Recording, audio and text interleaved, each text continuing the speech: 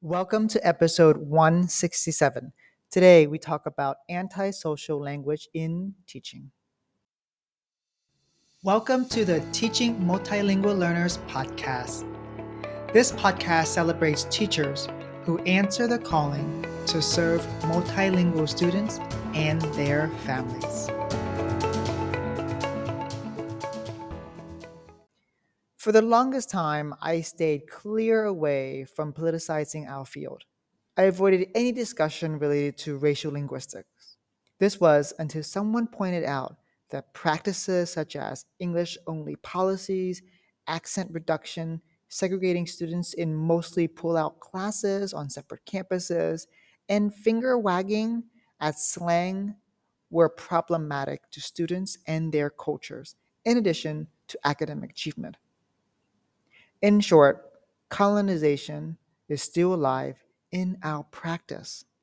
The reality is that we mostly teach BIPOC students, and yet most of the teachers are not BIPOC. Dr. Gerald will help us reflect on how colonization might still be present in our practices and how do we address that. Now, on to today's podcast. I'm so honored to have Dr. Gerald on the podcast. I have seen his tweets. People have talked about his book. And when I saw it, I was like, oh my goodness, I need to have you on to talk about your anti-social language teaching book, English and the Pervasive Pathology of Whiteness. Dr. Gerald, welcome to the podcast. Thank you. Thank you. I'm glad to be here. It's a fun topic to talk about. For some. Yeah, for some. It's fun for me to talk about, not for everybody. The message can be hard at times, but yet the message must be said and shared. Right? So that's why I'm having you on the podcast.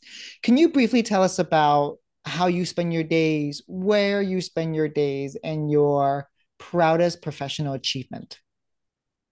Well, going backwards is probably the book, right? Is the professional achievement. So we'll get into that.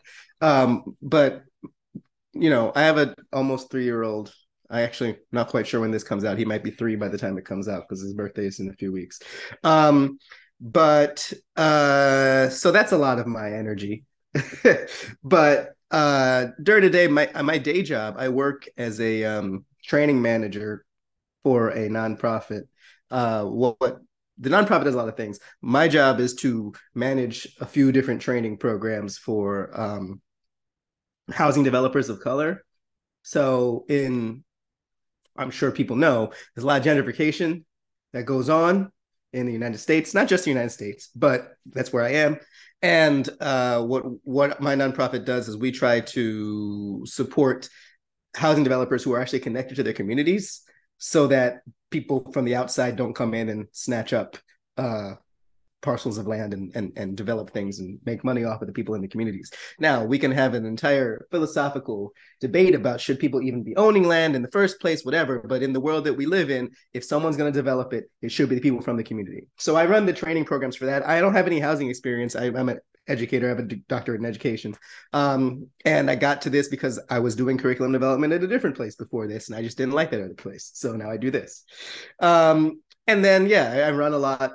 I write a lot, although I'm forcing myself to take a break so that when I start my next big project, which probably will be over the summer, I have so much energy built up that I can rush through it because I'm not very good at doing things slowly, as you can probably tell by the fact that I wrote the book in 7 months. So that's a sprint for writing books.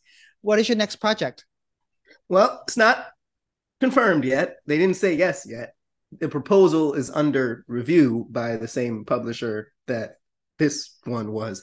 I'm not worried about them saying yes, in the sense that actually my second idea is a little bit less off the wall than the one that we're talking about. Still language, because it's a language publisher, but it's more, as we'll go into, this book that we're talking about is about racism, whiteness, language, but the underlying thing about it is about diagnosis and disability, right? Whereas I want to bring that more front and center in the next one. talking about the connection between language and ability and intelligence and that sort of thing, because I'm really interested in that as a frontier that I don't believe has been explored all that effectively in books. Yeah, it's in some articles, but it's there's not. I don't look around. The book that I want to write, I can't find. That's why I write things, because I want to write what I can't find out there, or that I haven't found. Doesn't mean it doesn't exist, but if I can't find it, then you know. You were a teacher before. You have a doctorate now in education. Can you tell us a story that has really influenced your practice to this day, a teaching story? Yeah, so I started teaching in South Korea in 2008. A lot of people do that sort of thing in the United States, of course. A big part of what inspired the book is my gradual realization that I was upholding ideologies I didn't really believe in. And so I was a teacher for 9 years, a traditional classroom teacher, I should say. I still work in education. I facilitate trainings, so I'm not teaching, but I'm not a classroom teacher in the same sense. But I think what I learned was I didn't know what I was doing when I got to South Korea. Didn't know what I was doing. They didn't train me. I took a week-long class to get a certain certification in New York. And all that class did was teach me how to make lesson plans. Didn't teach me how to teach. And I got the certificate, and the only thing the certificate did was raise my salary by $200 a month. And so it paid for itself in a few months because it only cost $1,000. So I was like, all right. And then as long as you stay more than 5 months, it paid for itself, right? But I didn't know anything. So I get there. I'm 21 years old, right? And they put me in front of 40 Korean kids, and I'm just like 40 in a room at a time. And I'm just like, well, I had no idea what I was doing, which is like, this is bad for the kids because they're not getting an inexperienced teacher. Every teacher's going to be inexperienced at some point. The first time you teach, you're going to be inexperienced, but like truly, like not even just like an American teacher who goes teach for America and they're inexperienced, but at least they have some training. And I'm not trying to say great things about Teach for America, but the point is, I didn't know what I was doing. And my first year, I was just guessing. Maybe they'll like this, maybe they'll like this, right? And it took me a while to realize how much pressure is put on the kids in South Korea. And this is true of a lot of countries, but I can only speak for where I was. And I realized that they're getting really bad only grammar-based teaching, like the grammar translational method stuff, in there, because they have English class that's not me. I'm the like additional class, right? It took me a while to realize this. They had other English teachers who were Korean, and obviously people from Korea can teach English very well, but they weren't allowed to teach well. Like these teachers were told, teach directly from the textbook, repeat after me type stuff, right? These kids are only getting good English teaching outside of there when they go into these expensive private school things, which they get after the school day. So they're in class until like 11 o'clock at these places and 6 days a week, all this stuff. And I realized like I should be working against that. I'm not going to tear down the Korean system because it's not unique to Korea. But what I mean is that like I said, what these kids need is something that they can really sink their teeth into as a project. So the project is not very interesting in the sense that I created this project that said like, if you're creating a country, what would you do? And I had them work in groups, and they came up with like flags and like national languages and stuff. And I'm sure I was still upholding some ideologies that I wouldn't uphold right now. But it was the first time that the students in this realm of English, at least, I don't know about their other classes, had been given the opportunity to have some agency. And again, I'm not criticizing my colleagues who were forced to teach that way, right? I'm criticizing the government, which is learning from the American government. So this is certainly not me speaking down to Korea. But I realized in that project and how they responded to it and how much they got into it that like I did have a skill at connecting with students if I always assumed that they were extremely capable. Right? The assumption that I made after that point is that every student of any age is extremely capable. That doesn't mean there aren't things they can improve. All right, why are you there? But I always assume capability.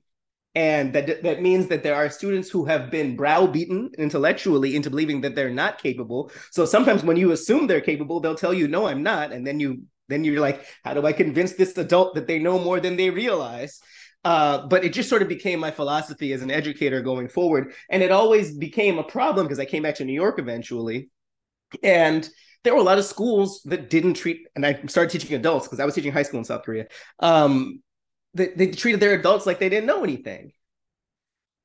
And I realized how much of a gap that was between what I was trying to do and what they needed. So I carry that with me. I still do that now in my classes that, again, are not language classes, but they are like housing development facilitation classes. But the point is, I assume that these folks know a lot. And if they don't, I help them. But that's how I got to this point.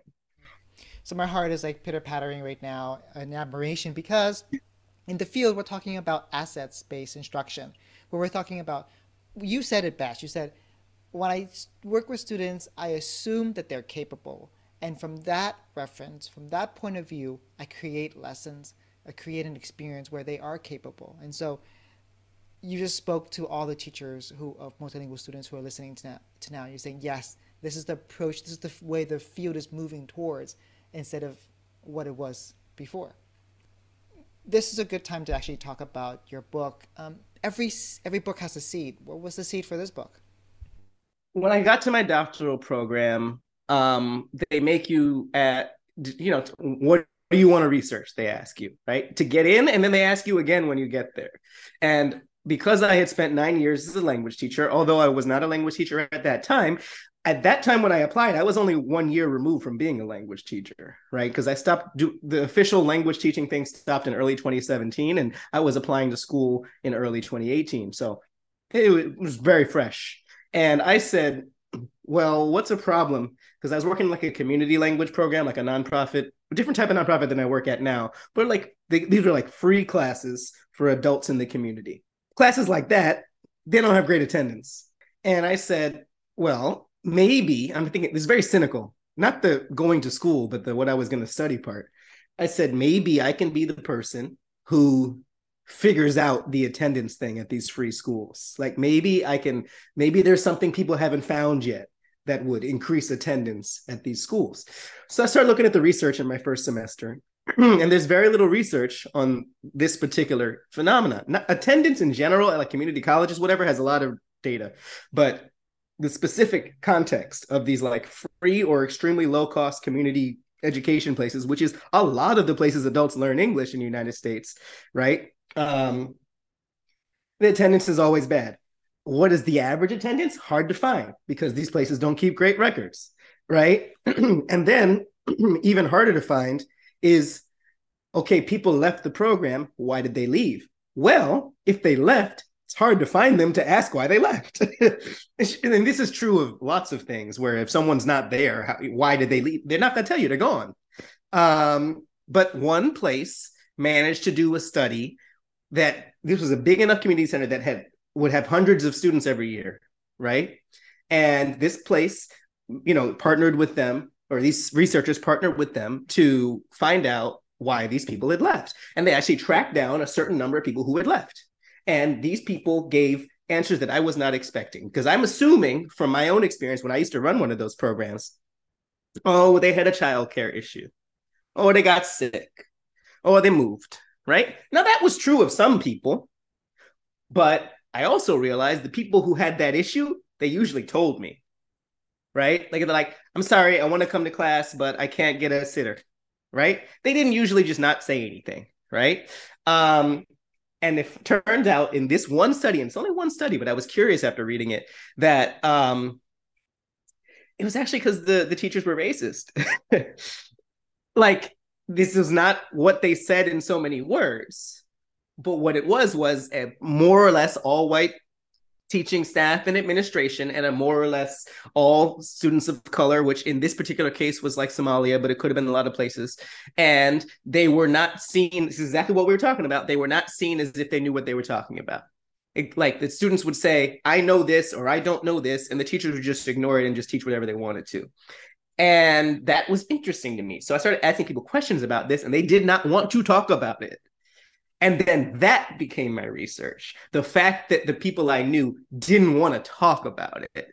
And then just by chance, this was 2019, a year, I had some experiences that made me realize even more how much people didn't want to talk about the fact that they got mad and I wasn't even saying it. I didn't even use the word racist. I didn't say the word white, when people would just get upset. And I said, well, then I might as well be direct about it. If they're going to be upset if I am only implying stuff, then I might as well just say it. And so I started thinking about that and writing about it. And then just by chance, one of my articles got very popular right around, George Floyd and everything, which it had nothing to do with that, but that's just when it was released. And because of that, I gave a bunch of talks and the publisher approached me and then I wrote the book. So, Can you actually go back and paint a picture for us? Like, what was the racist? What was the racism that the students experience? right. So I think people still think, well, not everybody, but too many people still think that racism is just like people saying slurs and violence and stuff like that. And obviously that's a problem. And I'm not pretending that that doesn't exist. But it's a very small subset of what racism is. I'm not saying it doesn't matter, but like if that's all that racism was, it would be pretty easy to fight because if it was just if there was no racism except sometimes people said slurs, then those people just get in trouble and that's the end of it. Right? The real problem is the power differential, like I said, the assumption of a lack of intelligence, which is why I brought that up in the book and why I want to focus on that going forward in some ways. And just completely dismissing what these students believed and said. And that's what I started to see as a problem because when I started to get this resistance before I even did anything, the things people would say to me were things like, well, race is a construct. I'm like, yeah, but it was constructed. so we got to deal with it. And also people said things like, well, teachers are really hardworking. And I'm like, yeah, I don't know why that would mean that racism. So I just started to realize that people didn't understand all the ways that racism manifested, because there's a power differential. It could be other aspects of oppression too, classism, ableism, all that stuff. But like, it's the power differential and the efforts people go through to maintain that power differential. Because to me, the power differential is bad, but if it wasn't so violently defended, right, then it wouldn't be as big of a deal. There's so many ways that racism could be not as big of a deal, but they put a lot of money and time into upholding it as it is. So I the racism is very rarely people saying slurs, in terms of the language teaching field, right? I'm sure there are people like that, but that's not really what I'm talking about. What I'm really talking about, it goes to what I said about my, the asset-based teaching, is the assumption that the students don't know anything and the fact that it's like their culture or the fact that the way that they communicate is wrong or bad, right? All of those things tied together, and we can talk about racial linguistics and all that. Like, it's not just that the students don't know anything is the assumption, it's which students are presumed to know less, right? It's not a coincidence which students we assume can't improve or whatever, right? And everyone who doesn't look a certain way or sound a certain way is just presumed to be not in control of their own communication. Let's just put it that way. And I really wanted to show how the idealization of whiteness and other forms of identity, I'm using whiteness as the word mostly so that people can't get away from it. But like, it's not just whiteness, but like capitalism and colonialism and all that stuff too. But like, if I've thought a few times about being subtler, right? I thought about that because even in 2018 and 19, I probably would have been subtler if I'd written this book. But after 2020, when I had all my friends asking me like what to do, I was like, I guess I just have to tell them the truth. And I said to myself at various points, like maybe it makes more sense to go in undercover and say something like I'm talking about diversity and then really bring in the stuff. But then I realized like, no, this isn't going to work with people who aren't ready for it. Like this isn't, I'm not preaching to the enemies, right? Because there are a few of those. When you read the book, you see what some of the things people say to me on the internet. But that's not who I care about, right? I care about there's people who already agree with me who just need some extra fuel. I'm writing for them. And then there's people who are curious. They're not really sure. They could go either way. I'm speaking to them. Like that to me, the people in the middle, and I don't mean middle politically, but in in the middle are really the audience I want to speak to. I'm not trying to ignore the people who already agree with me. I feel like the people who already agree with me are going to read it and be like, "Yay, good job." But like the big changes that need to happen are the people in the middle who, frankly, will go along with whatever. Right? They just want to go along to get along. And I understand sometimes that like the precarity of the field, you don't really have a choice. But like if the field were to change its policies and its practices, they would just go along and the field would get better. And then the handful of enemies simply need, and I don't like to say enemies, but I don't know what else to call them. They will have less power and it just won't matter. And they can either leave the field or they can go along with it. Right now, what they're going along with is the ideologies that are harmful, so that their stuff seems like it's being supported by the field, and it is. So, and the field would prefer that they don't say do the, because there's, like I said, there's a small number of people who do the stuff that people think racism is. Right? Those people, the field doesn't like them doing that because it allows the field. It's harder for the field to pretend it's not racist when people are doing like actual out and out bigoted stuff.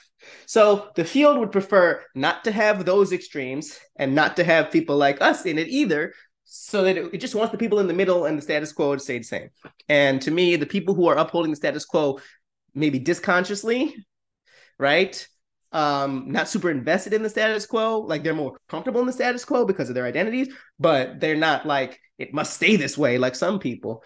They're the people that I want to, I don't know, listen. Can you help us define antisocial language in teaching?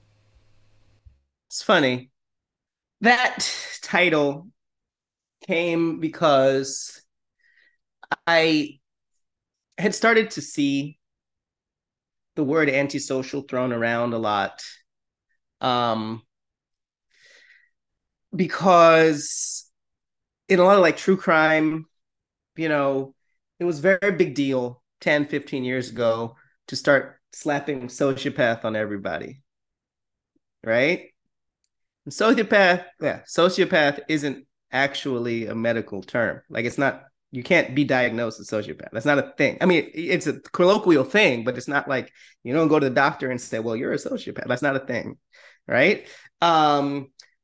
Broadly speaking, when people say sociopath, they mean like a lack of empathy, cruelty, a whole bunch of it's not a real thing, but it's a generally understood confluence of things that mostly mean the lack of empathy and so forth, which they say that sociopaths run hot and psychopaths run cold. Neither of these things are things when you go to the doctor, they're going to tell you, right? I'm not saying they don't exist because all this stuff is made up anyway, but like, it's not, you're not going to get a diagnosis. You're not going to get a diagnosis of sociopath, but you can get diagnosed with antisocial personality disorder, right? So think of it this way. I'm using the medical language on purpose because this is it's a more official way of saying like sociopathic language teaching, right? But that's not a real thing. And I'm using the medical language on purpose to trouble medicalization because we tend to use medicalization as a way not to have to deal with stuff. So like this person is, mentally unwell, but we use a clinical term and it seems legitimate, right? So my point is people have started to use antisocial to refer to various groups they don't like. It's not just what it says in the DSM and the, diagnostic statistical manual, right? The people who are being called antisocial are anyone who does disruptive stuff, right? The time I heard it that really clicked for me was a Fox News report where they were talking about protesters as being antisocial, right? And I said, well, that's ridiculous. But then I looked at the actual symptoms of antisocial personality disorder, and they're so vague and subjective. And I said to myself, honestly, based on this definition, they're not wrong in the way they use antisocial because the word could be applied to anyone that society doesn't like. And so I thought about that, and I thought about that being an ableist thing to do, to just use medical diagnoses to dismiss people. And then I thought about the connection between disability and racism because I was studying that connection. And then I knew that there was a connection from racism to language because of all the stuff that's come out in the last 10 years of racial linguistics and all that. And so I decided to put the sort of race and language ideas together with race and disability ideas and just sort of circle all the way around. And then the next time I'm going to go in the other direction with language and disability. So that's basically where it came from. It just means that the field is callous, corrupt, and cruel. You're telling it as it is. Can you tell us any examples of those? The precarity of the field is a big part of the problem, right? And it's not an accident. It's not unique to the field, but there's a lot of fields, but like we all talk about the gig economy and all that. I mean, English teachers around the world have been gig workers for like decades. That's just kind of what they do. And I don't know what precarity is. precarity, the fact that so many people's jobs are not secure in the field, right? So when people don't have secure jobs, they can't fight injustice together because they got to worry about the paychecks, right? And the fact that the only people making money in this field are like three people at the top, to me, that's corrupt. And then the cruelty is both to the members of the field who aren't white, because they are seen as not as if they don't know what they're talking about and seen as though they're not legitimate stewards of the language, right? And not good models for people to listen to and learn from.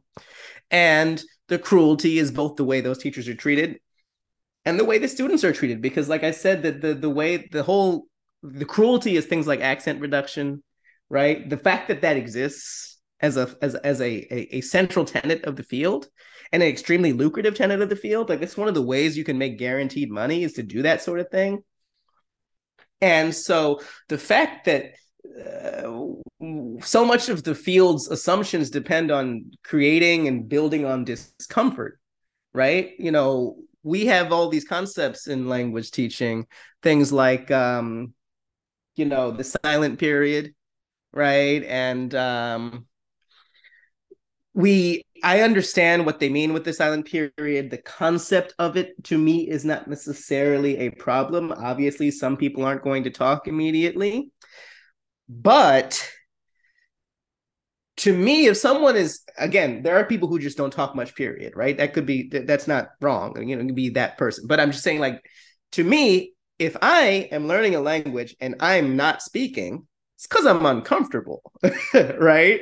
I'm not comfortable expressing myself in the language. And that's fine. But we just chalk it up to some clinical thing. Like, there's going to be a time at which this person's uncomfortable, and that's fine. And we don't say, here's how you can make them comfortable. We're just like, they're just going to be uncomfortable, and we just need to keep going. Some people, if someone's in your classroom and they're not talking, that's a silent period. It's like, or maybe that person doesn't like you because you treat them like they don't know anything. Right? I don't want to talk to you. So, things like that. And I'm being glib and dismissive of some things I learned in my master's program 12 years ago. And I'm not trying to be that way. But a lot of these assumptions in the field, to me, the ideologies that the field is based on, that it still depends on, because when you think about the fact that I could go get it, maybe less so now, but still generally go get a job in South Korea or Japan or China without having to do very much besides have a college degree. uh, you know, or people who are from China, Korea, Japan come to the United States and you can't get a job, despite the fact that they might have studied it for 10, 15, 20 years, right? It's it's a problem. So, I think that the whole set of assumptions that the field has about who is a correct English speaker and what correct English is, and that's not just speaker because they're signing to, but you know what I mean, is it's really a way to sort people into hierarchies and stigmatize certain people. And it is just not a coincidence who those people who end up being stigmatized are. And who are those people that are being stigmatized? I mean, yeah. I mean, to me, I think if the farther you are away from a particular ideal of, generally speaking, white, able-bodied, not just male, because it depends on where you are. I'm not saying that there isn't plenty of misogyny. I'm just saying that, like, when I was in Korea, I was told by some of my female friends there that like they were even told that what the ideal for their classroom was a white Canadian woman, right? So, depends on where you are as to what they prize. But the point is, they want certain things, certain places. It depends on where you are. In Europe, the American is not on the top, it's the Brits, right? As far as what the accent they want people to have, right? So, but the point is, wherever people are, it's never, there's this assumed expertise that we have, and it's, I don't really think it's justified. I remember I had, and this is not in the book, I went to a school on a field trip 3.5 years ago. It was a Japanese school in the United States, right? Um, Half the teachers were Japanese, half of them were American. This is fine. Some of the classes are in English like that. I don't have a problem with Americans teaching in an American school. I mean, whatever. But they had a clearly very dedicated, I don't know if she was the principal or headmaster or whatever you want to call it, Japanese woman who was talking all about the different humanities of the students and so forth. And it was really interesting to talk to her about her philosophies and blah, blah, blah. But the parents, mostly like almost all Japanese parents who were like business people who sent them here or they lived here for some reason or whatever, were disappointed that the school was not getting as many people into American colleges, right? Because, they're like, we're spending all this money. We want our kids to go to the Harvards and the whatever, right? And the solution the school had was to hire a British guy. And so this woman who told us everything, and she was expert, and she really connected with the students. And then this guy comes in and he's just babbling on about nothing, but he's technically the one making the academic decisions at this school now, right? And this is because these parents are probably not the best judges of people's like necessary English acumen or teaching. And I'm not trying to criticize the parents, but what they see is we need to get a white guy so these people have a better chance of getting in. The problem is the school's not letting them in, not the fact that the white guy's not there. We always trying to fix the wrong thing. We're always trying to fix the people learning the language. But it's the people who are perceiving the language who are the problem. And it's also just a waste of money and time. And we're going to say, well, money doesn't matter. Money is a real thing, obviously. And just in the sense that time is money. And it takes so much longer to try to push people's English level to a point where theoretically the society will accept them better, even though that's a societal issue, right? And it takes so much less time if someone is interested for them to learn how to understand different accents. Like it doesn't take long, like literally there's research on this, and I see they're doing it at University of Oregon. Like if you are someone who wants to come in and just sit and listen to learn to differentiate between different accents, it takes like a weekend. It's not the same as being able to teach. I'm just talking about understanding, and if everybody who was going to work with people from different countries sat down for a weekend and learned to differentiate, now I'm not saying the English classes wouldn't exist, but then the goal wouldn't be try to get the society to care about you. Like if society doesn't want to care about you, it's not going to, so. You talked about the medicalization of students by finger pointing, by labeling students, we blame them. And then you said it before, you said we have to stop blaming the person learning the language and we have to address the people perceiving the student. That's really like the crux of it, right? Yeah, I think my recommendations at the end of the book, which I don't want to give all away so that people will read it, but broadly speaking, I can summarize some of them, is that like we got to stop what we just talked about. We got to stop talking about what's wrong with all these students. I remember at jobs I've had, we used to do a needs analysis, which in itself is not bad, right? What do people need is not bad, but the way it's conducted is always like identify the struggles and focus on the struggles, right? You can do that sort of thing in a positive way, right? Because right now, for example, with the classes I work on, which aren't language classes, but it certainly could be done the same way, is we ask the students, what do you want to learn more about? Right? And then like you figure out how to address that.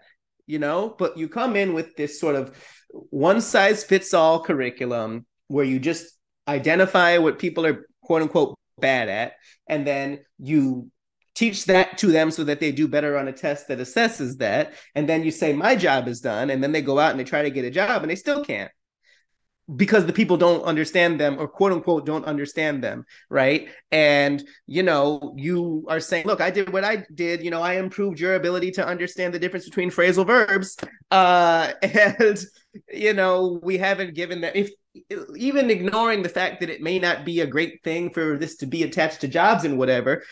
If that's your goal, you're not even succeeding at that.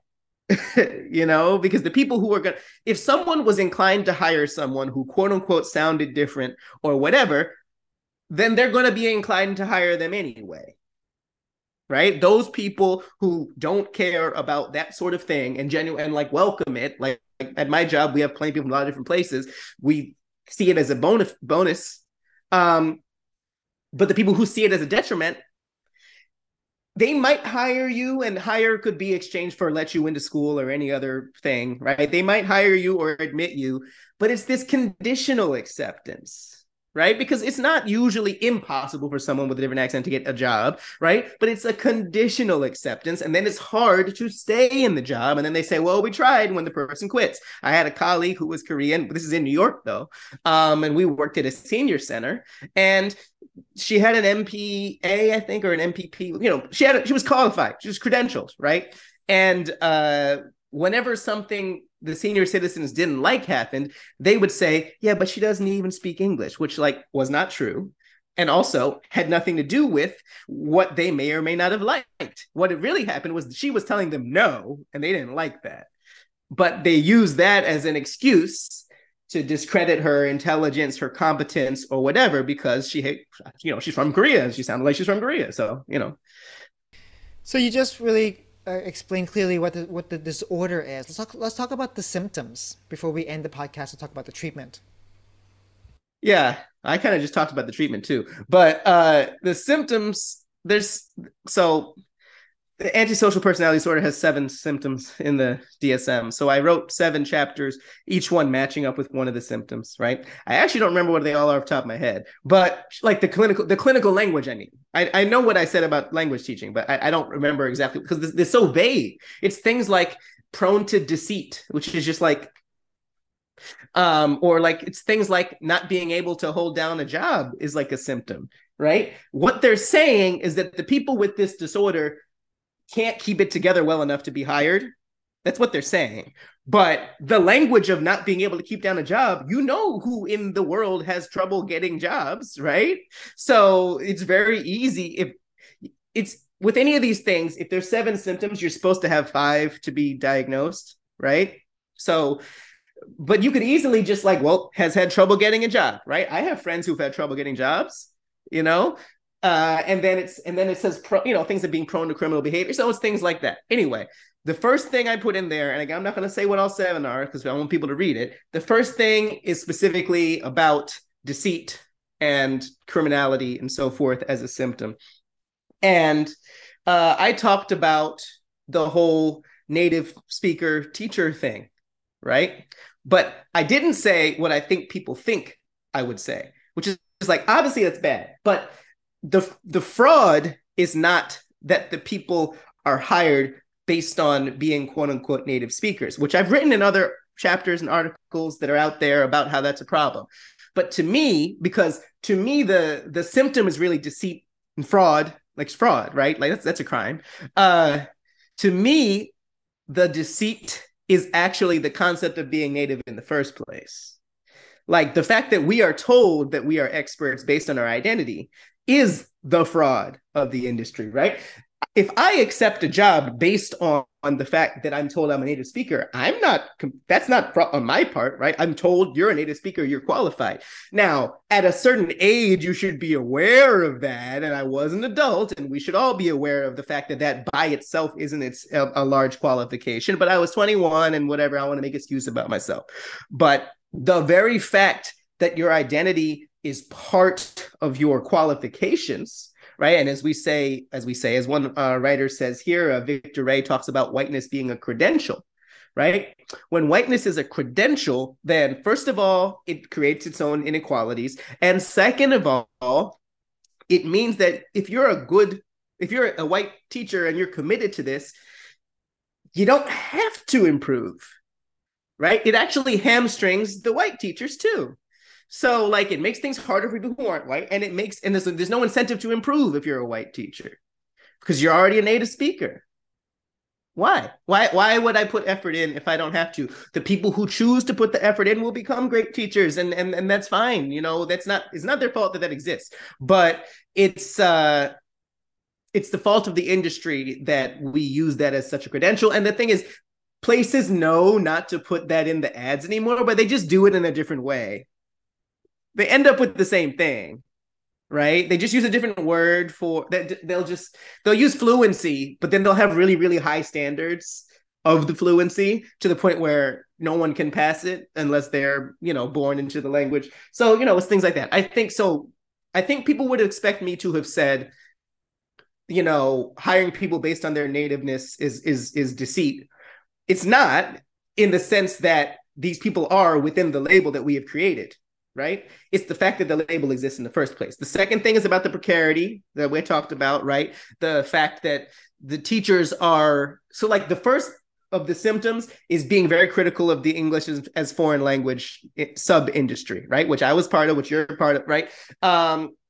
But the second thing flips it around and is supportive of the teachers who are teaching overseas and in a lot of places, because a lot of the time they can't, keep a roof over their heads if they challenge any of these issues, right? If I'm a white teacher and I move to Japan and I really want to change this about the industry, well, they're just going to fire me or they'll revoke my visa and now I can't fight anything.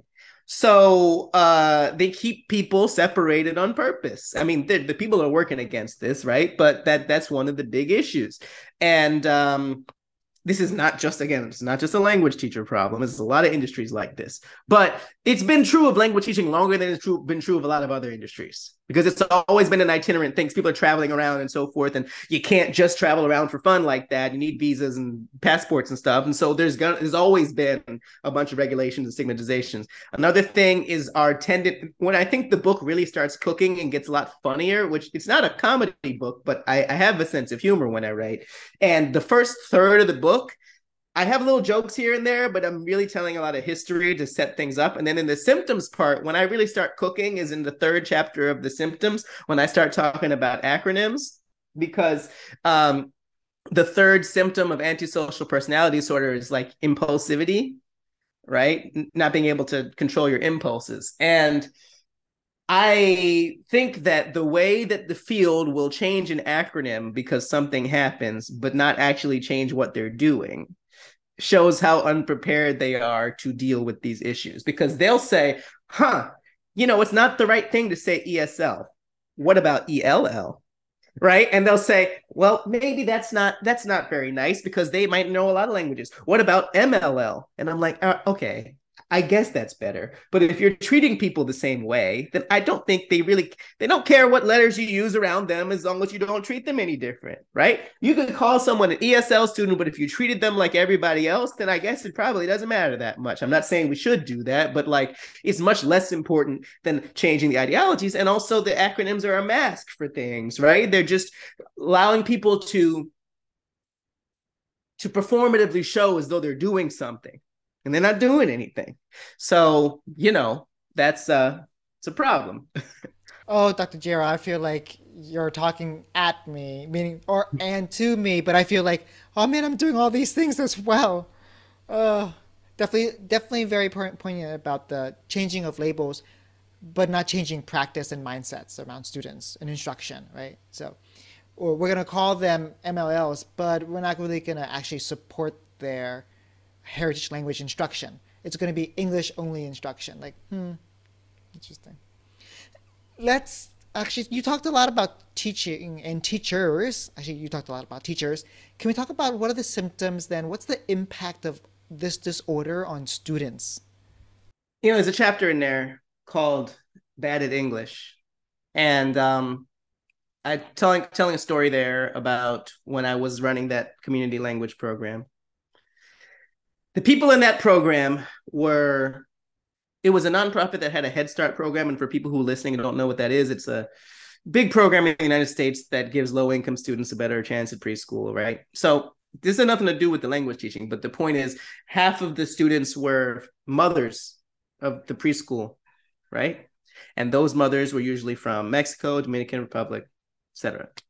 The other half of my students, and there were some exceptions to this, right? But the other half of my students were women, exclusively women from Japan, China, Korea, Taiwan, right? And then you come to find out that these women are all trailing spouses, right? For people who don't know, that means their husbands got a job, they came because they either had a kid with them or they just not going to leave their husband, and they can't work because of the visa situation. These people were usually doing stuff at home. Some of them were not, but some of them were. And now they got nothing to do. So then I guess I'll go to English class. All this is to say, and I'm focusing specifically on the East Asian students, and I'm not saying that the other students don't matter, but for the story I'm telling, they would they'd email me or they'd call me to sign up for the class. And, they'd say, I'm a beginner or I'm bad at English, right? First of all, if you can tell me you're bad at English, you're not bad at English. Right? But whatever. Second, though, I thought I need to increase these students' confidence in the language, right? And I did. But then I realized that, although that's certainly not a bad thing, contextually, you're only really helping them in your space. So what it meant was I created a very comfortable space for them to express themselves, and that was good, and I felt good about myself. But as soon as they walked out the door, the people didn't care. So what it means, it's two things. It makes people, what does it mean for students? It makes students think that there's something wrong with them, the way they communicate, something wrong with them innately, right? Because if I can understand them and I don't have any special skill, I have experience understanding different accents, but it's not like a genius skill to understand what they're saying. Then they go to some other place and they think the problem is them. I remember my students telling me they'd leave my class and they try to go across the street to the Chipotle and order something, and people would get mad at them because they took too long, right? And this is New York. There's a lot of people from a lot of countries here. So, it's and I can imagine what that's like in other places that are not New York, right? So it both it harms their feelings about themselves. And it also makes things harder for them to navigate the world, because if you don't think that you can communicate well, it makes you less confident. And it also justifies when people do whatever they want to do to you out in the world, because, well, this person doesn't understand me, so I can treat them like a child. And we can go all the way back to colonization, slavery, and all of that to think about the fact that people who could not speak the dominant language were always thought of as children. So these people are thought of as mentally children, right? There's nothing wrong with being a child, but you know what I mean. And it's demeaning, it's insulting, and even taking the oppression out of it, it's also just it's just bad for their ability to get anywhere. Oh, this is troubling in so many levels. Let's end the podcast with this. There's only 5 more minutes, so we'll talk about the treatment, but we're going to wrap it in this question. It's called traffic light teaching. What can we do in terms of treatment? What can we red light stop doing, green light start doing, yellow light continue doing in terms of working with students who are BIPOC? There's a couple of things that we just need to stop. I don't know who can stop this, but that everyone needs to pound their feet about is there's some stuff that can be improved, which I'll get to, and there's some stuff that more people need to do. And then there's some things that we just need to throw out, like accent reduction is just out. Just get rid of it, right? This is not to say that, for example, when an actor learns a role, they can't do dialect coaching, But an actor is not being told there's something wrong with the way that they talk, right? They're trying to learn to communicate like other people. If it was actually framed as dialect coaching, right, it is not necessarily a useless skill to attain an additional accent, right? That's probably kind of cool, but it's not framed that way. So the accent reduction industry is too rotten for us to say, well, we'll just make it better, right? If they wanted to, if the dialect coaches who teach actors want to take over that, then that would be fine, because they're not dialect coaches don't say this is the good accent, this is the bad accent. They say the role is Russian, you need to learn Russian. Right. It's not like this is bad. So that's like things like that. Anything that's just inherently pushing people down, it's got to go. What we need to keep at is that there are a lot of sort of unionization, collectivization efforts around. We need to find each other, the people who care about this, because we're all out there. That's the thing. The book wouldn't have existed if they didn't think people wanted to read it, right? There's a lot of people out there who want to do things differently. We don't. There's no excuse now for not finding people with the internet the way it is. Right? You find people. Whether that means through virtual conferences, which are still a thing because people around the world want to go to stuff, or through listservs or any, even if you want to use social media, anyways, like there's a way to find people like this, but you also have to make a point of doing it, right? You join a group and you read stuff, you don't actually reach out to anybody, then you're not really doing anything. So like everyone needs to take a step, because a lot of the ways that I learned a lot of this stuff was things like I went to a conference and I met someone and then I emailed them. Like you actually have to talk to the people. Like I've collaborated with Vijay Ramjatan several times because I met him in Toronto and then I emailed him.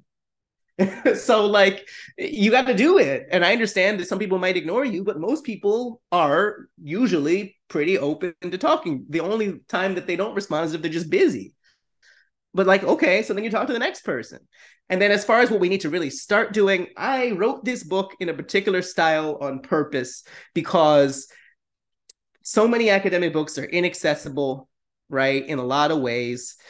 This is still an academic book. Like I can pretend that like I'm not really like that, but then like I give it to people who aren't academics and it's taking them a long time to read. I'm like, all right, fine, but because it's still an academic book, right? But the style, the more, I don't want to say informal, but the fact that I'm trying to make it so that people could understand it outside of the field, because I'm not writing for academics. Academics should read it, and I think they'd find it valuable. But I would much rather the random K-12 ESL teacher read it and get something from it, because they're not necessarily reading all of this research, and there's nothing wrong with it. They're just busy. But like, unless you're an academic, you're probably not reading all these journal articles. No one reads journal articles. So like, I wanted to take the journal articles, bring them into where they might make sense in a larger story. But I think more of us need to try to write accessible things, whether it's blog posts, books, articles, whatever, that people can read, like really read, and also literally can read because they're not behind paywalls. Obviously, it's a book, so you have to pay for it, but it also doesn't cost $90. Like they asked me how much to sell it for, and I said $25, and it costs $25. And it's not free, but it's a lot cheaper than most academic books. And I just think the more ideas that those of us who care about this get out there, we can overwhelm the stodgy ideas that are like, they're still talking about the word gap. They're still talking about what's wrong with all of us. They're still talking about, how poorly we do on tests, right? They're still comparing us to everybody else and showing we're lacking and focusing on how to fix that when realizing that they themselves are the problem. Basically, your message is we need to stop finger pointing and work with students and also on our perception. Finger pointing, you think of a person, right? But like the system is set up to point systematic fingers at people, right? Because even whenever you say something, not you, but whenever a person says something, people understandably take it as a person doing something. But like, no, like the way that the system is set up and the hierarchies inherently points fingers at groups of people, is what I'm trying to say. This is a hard pill to swallow, again, metaphorically, because like your book is structured as a medical book, right? Like the disorder, the symptom, the treatment. But yet, if we don't take this medicine, the patient suffers, right? And so I'm I'm swallowing this pill because I understand that there are things that I do and have done, such as English only classes, that has perpetuated and have continued this system of oppression. And it's sadly, we say sometimes we want to serve BIPOC students, but our systems and our approaches uh, don't align with what we say. And so thank you for helping us really stop and think about, like, wait, are we really saying this, and are our actions really aligned to that? So Dr. Gerald, thank you for really this powerful and enlightening conversation, high energy, and taking a deep breath, because it's what we needed to hear. Dr. Gerald, thank you again. Thank you. I hope people get something out of it. I have a favor and an invitation. My favor is to ask you to please review this podcast if you found it valuable. My invitation is for you to enroll in my scaffolding learning or teacher collaboration courses. I've taken the principles that I've learned from experts in the field. I've applied them to my classes. I kept the things that worked and am sharing all of them in these courses. Now, onto our recap. Yes, this conversation might have been difficult to hear. That's because it's not fun to reflect on how teaching practices might be a symptom of racism. When I step back and listen to this podcast again, the central message that we have to tackle in our practice is, are we instructing students from a belief that they are capable of meeting grade level expectations? I know that if you're still listening to this podcast at this point, you are one of those teachers who have an undying belief in your students. Our call is to carry that belief in our interactions with colleagues so that they too instruct MLs with the same conviction. We have to lend our belief to colleagues until their belief takes root. This is our real job during collaboration, to be advocates for MLs. Thank you for listening. Be safe and be rooted in peace. It's your turn to play traffic light teaching. Tweet at me either your red, yellow, or green light from this particular episode.